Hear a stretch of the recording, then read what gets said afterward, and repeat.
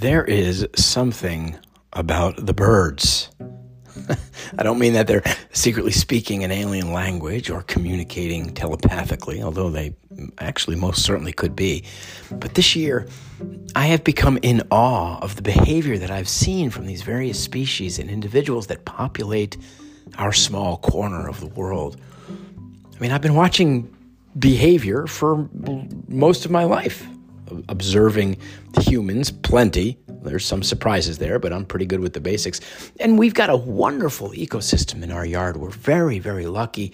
Everything from all of the worms and insects up to the small mammals and, the squirrels and the rabbits. We've even got deer in the area. We've got ducks, and we've got lots of birds. Lots of birds of prey, which indicate a nice, healthy ecosystem. I've certainly spent a lot of time with cats. I've seen their behavior. That's a little curious, but and I've gotten to spend some time with dogs lately as well. But that's the extent of my experience with animal behavior.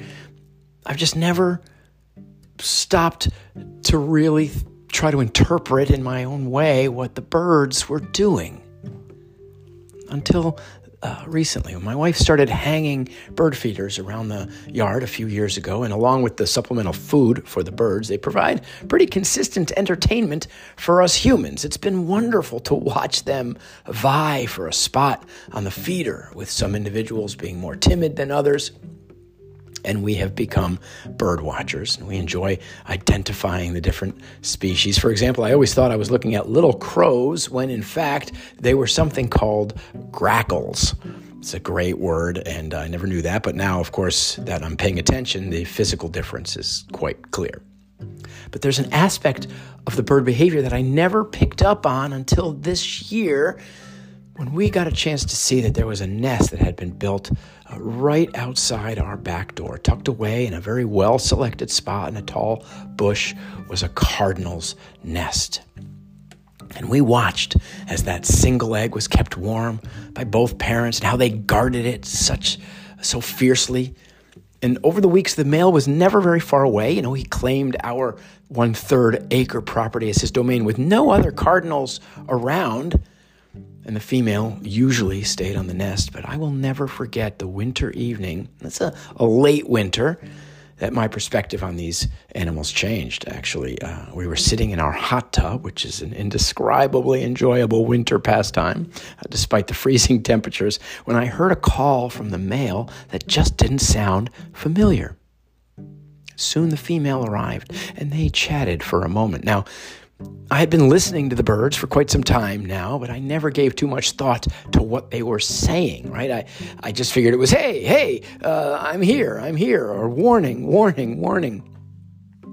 But this time it was clearly, hey, where are you? Come here, come here, come here. And then the next thing he said must have been, go to the nest, check it out. I think our kid is hatching. And they were communicating silently in ways, I'm certain of it. And after she arrived and they bounced around a bit, she flew into the bush to see. And my wife and I were just about 3 feet away in our tub, staring up at what was happening. And they may have known we were there, but at that moment they didn't care, and we were being still and quiet. Now, we couldn't see into the nest, but we knew what was happening when we heard the little chirps come from the baby for the first time. And it was the first time I had ever seen this aspect of bird life.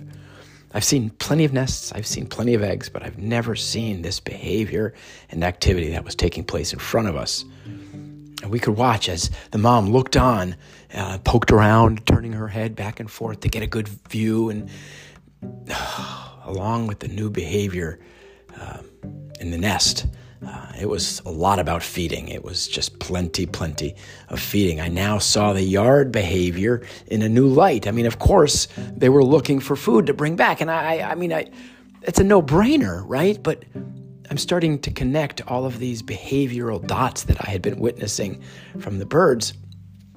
And I had also never seen the feeding of young birds live and in person. From the hot tub, we could even see the chick's outstretched neck and wide open beak waiting for food that came basically all day long.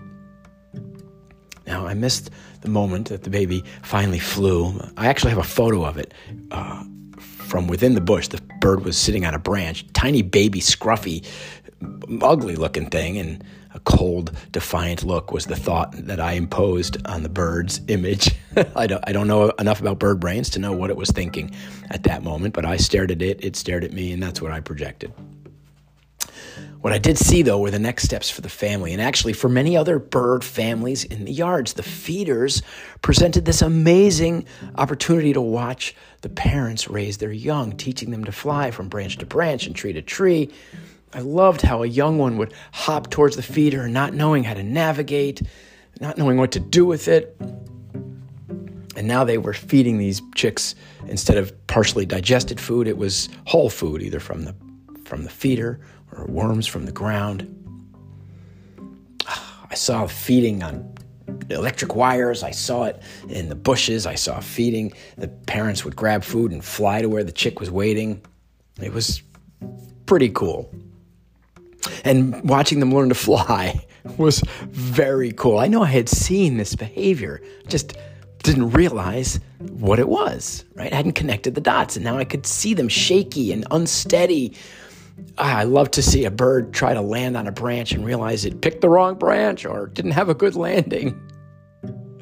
There was one time I saw a baby woodpecker attempt to steady itself on the pole of the feeder, but instead of holding strong, it didn't have the strength. It slid down to the ground like a cartoon with a look of surprise and confusion on its face. At least, again, that's what I projected. I actually shot a video of that, including the parent encouraging the bird to try again and eventually feeding it secondhand on the ground.